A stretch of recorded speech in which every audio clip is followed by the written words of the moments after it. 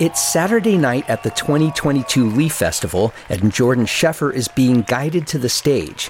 8 musicians and 2 backing vocalists are already in motion as Sheffer orients herself by feel to the microphone in front of her, the stool just to her right, and the water bottle on top of it.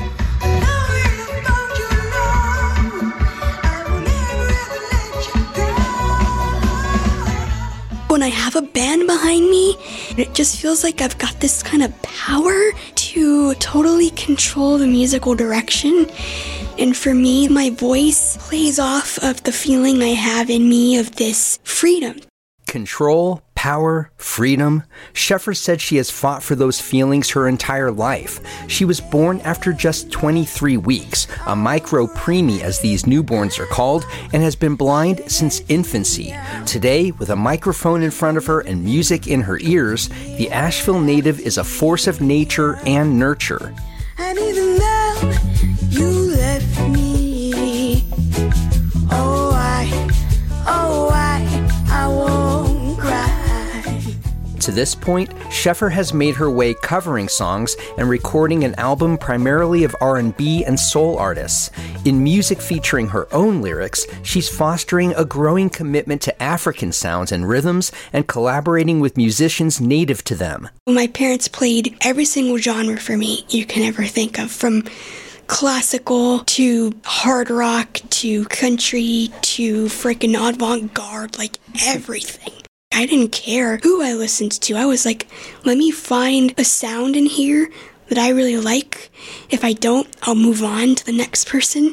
The engine behind her is Eric Sheffer, Jordan's father. His long-ago travels in the music industry include working for Sting. In Asheville, he was the founding chef of Savoy, and to this day owns the popular Italian restaurant Vinny's. He manages and bankrolls his daughter's emerging career. We noticed that she had this immediate sense of a rhythm, and she would mimic Johnny Cash and Frank Sinatra and some of the oldies that we would play, and she would love making her way around the house and singing, and it was sweet. Jordan Sheffer came up through the choir at Silsa High School and won a national singing competition called Blind Idol. A connection there opened a door for Sheffer to perform at Amateur Night at the Apollo Theater in Harlem.